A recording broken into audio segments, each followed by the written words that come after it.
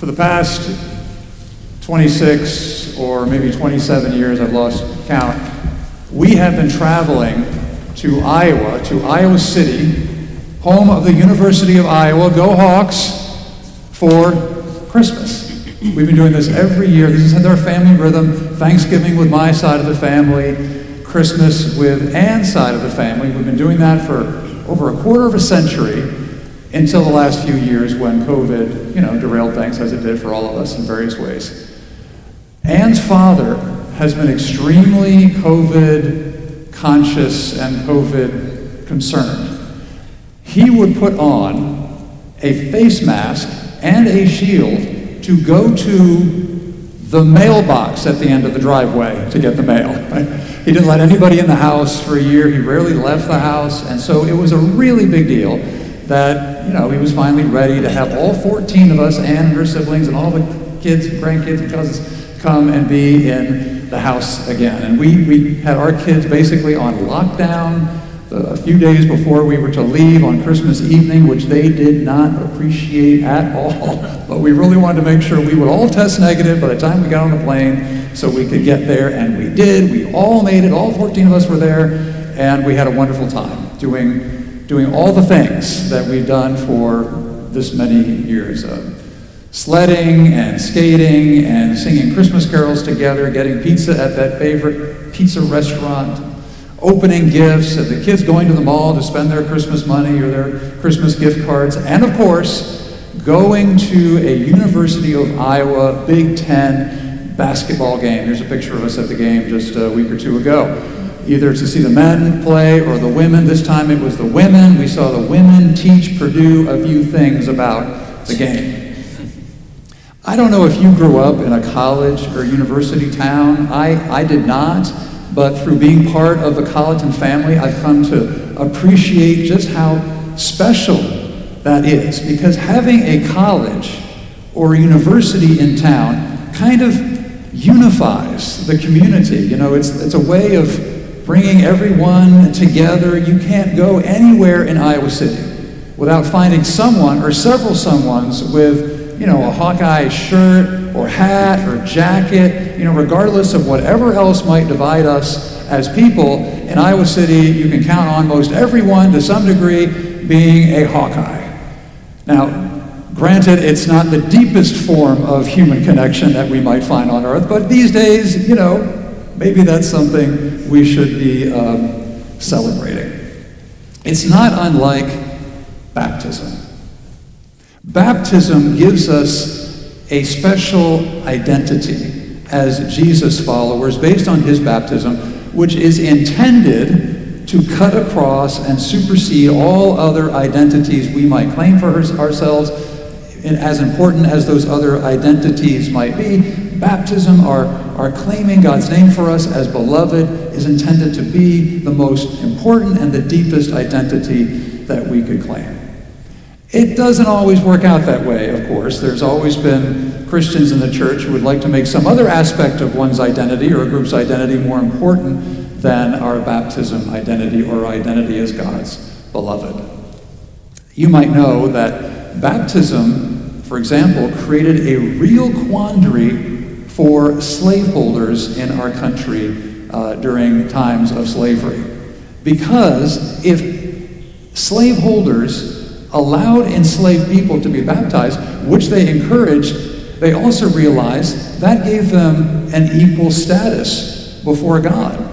And this created something of an issue. And so many southern states, I'm not sure if Georgia was one of them, created ordinances which said, well, sure, baptism creates a level of equality in heaven, but that's very different than what we have here on earth.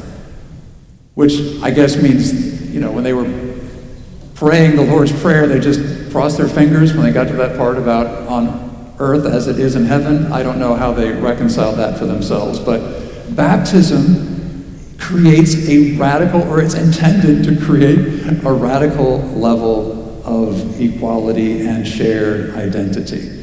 For many folks, it's therefore a kind of theological riddle that Jesus was baptized at all. It wasn't Jesus without sin. If baptism is about being forgiven, why wasn't he without sin? And why would he need to be baptized to repent in order to prepare for the coming of himself. How does all that work? John actually has the same question. He says, this is all backwards. I shouldn't be baptizing you. You should be baptizing me. This is how it should be. Well, part of our confusion, I think, perhaps, has to do with our ideas about three things: about sin, about repentance, and about salvation. And I like to review this every now and then, so forgive me if you've heard this before, but I think it's so important because these words have been misinterpreted and misused for harm. Sin is actually a military term, at least in the Greek word, meaning that an archer had fired the arrow and had missed the target. It wasn't so much a statement about one's moral depravity or unworthiness. It simply meant that you missed the target.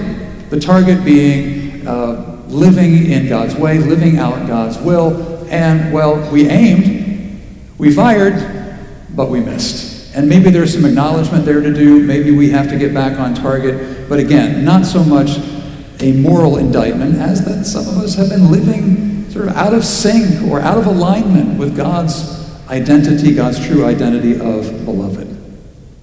Repent is another military term. The Greek word is metanoia, which simply means turn around, about face. If we could time travel back to the time of Jesus, something I fantasize about every now and then, and saw some soldiers training on a field, marching in formation, we might hear the commanding officer at some point saying, metanoia, repent. And all the soldiers would turn around and about face and go back in the other direction. Metanoia, repent. Turn around, go back the way you started, get back on track. That's what repentance is. It's an about face on whatever thoughts or whatever behaviors are leading us away from our identity as God's beloved and to get back on track. And that's true for all of us. All of us have things in our lives. You might know of something right now in your life, that a thought or a behavior or something that takes you out of alignment with your core identity as God's beloved. I don't know what that is. Only you know what that might be. For me, it usually starts up here. It usually starts in negative thoughts about myself or judgments about others that I might make. And then, to add insult to injury, literally, I tend to, there's something I said that I wish I could take back, or something I did that I wish I couldn't do, wouldn't have done. And I think, well, geez, Matt, that was stupid. Why'd you do that? And right away, I have an opportunity for some metanoia to get back on track. Sure, I make mistakes, but is there any need for me to insult myself on top of that? Probably not. Salvation isn't a word we use very much here at Virginia Highland Church, again, because it's been weaponized to sort of frame who is accepted by God and who isn't. But salvation isn't about other people claiming us or rejecting us. It's about claiming God's name and identity for us as God's beloved. For example, you might be a huge Georgia Bulldogs football fan. Go Dogs, right? Tomorrow's a big day. That might be a really important. I see some head shaking happening already. My goodness. Anyway, let's just assume we're all Bulldogs fans today. And somebody comes to you and says, "Oh, you can't be you're not a real Bulldogs fan. You didn't go to a single game this past season. In fact, you spent more time watching professional basketball than watching the Dogs. Oh, and by the way, you also enjoy going to the ballet and to the symphony. You can't be a football fan and also enjoy going to the ballet." And you'd probably be thinking, where do you get the authority to tell me about this, about my identity and what's most important to me? Just because you don't understand those other aspects of who I am doesn't cancel out the fact that I am actually a true Bulldogs fan. Similarly, as soon as Jesus is baptized and he hears this word, he hears this name for himself as beloved, he is immediately driven into the wilderness and tested by the devil. Now, regardless of whether or not you believe the devil's an actual character, just go with the story.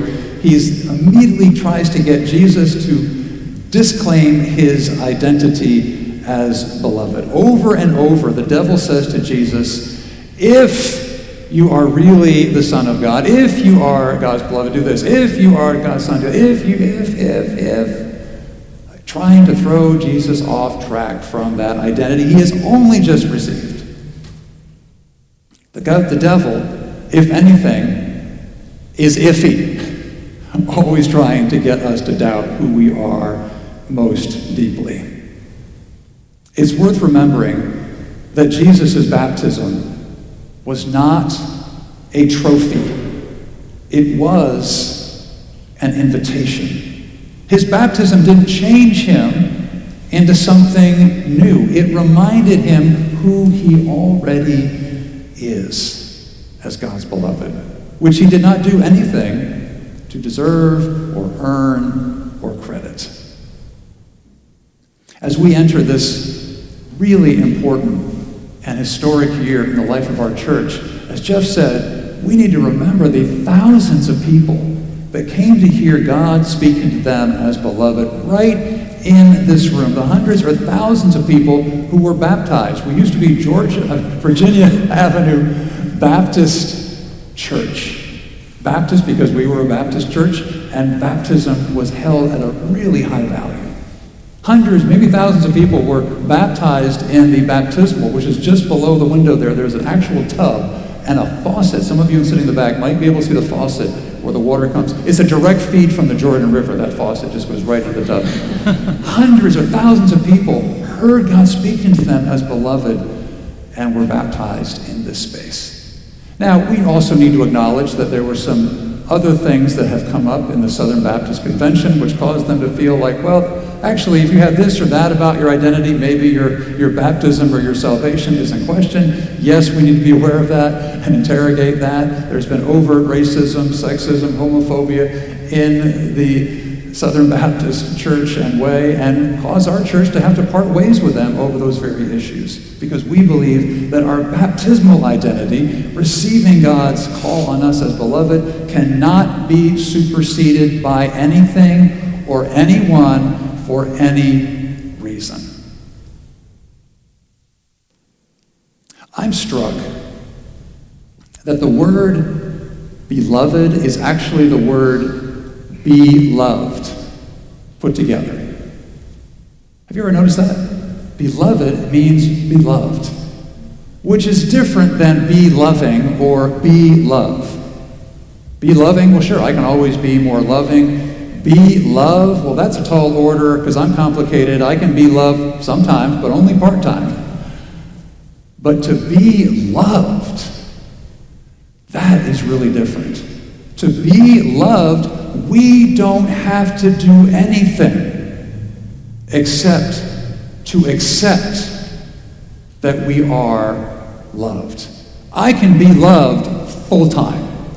I can be loving and be loved part-time. But to be loved is simply to acknowledge that I am loved 100% of the time, all the time, every day, for all time, for all eternity.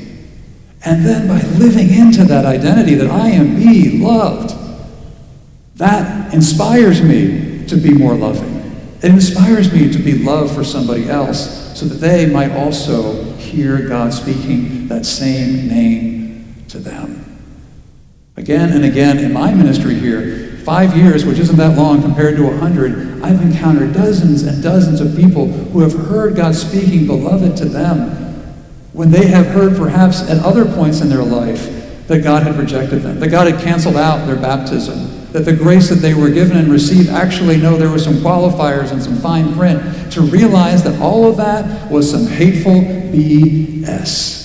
And heard again in this space God's essential call to us to be loved and to be the beloved and to live the love that we have received. But not only that, but then to take that experience and find ways to serve, to hear God speaking and then say, okay, here I am. What can I do? How can I take this church forward so that other people can have the same experience and hear the same voice and to be loved by God as I have been loved? That's not only news, that is not only good news, that is great news, that is the best news we can offer to this world that so desperately needs it.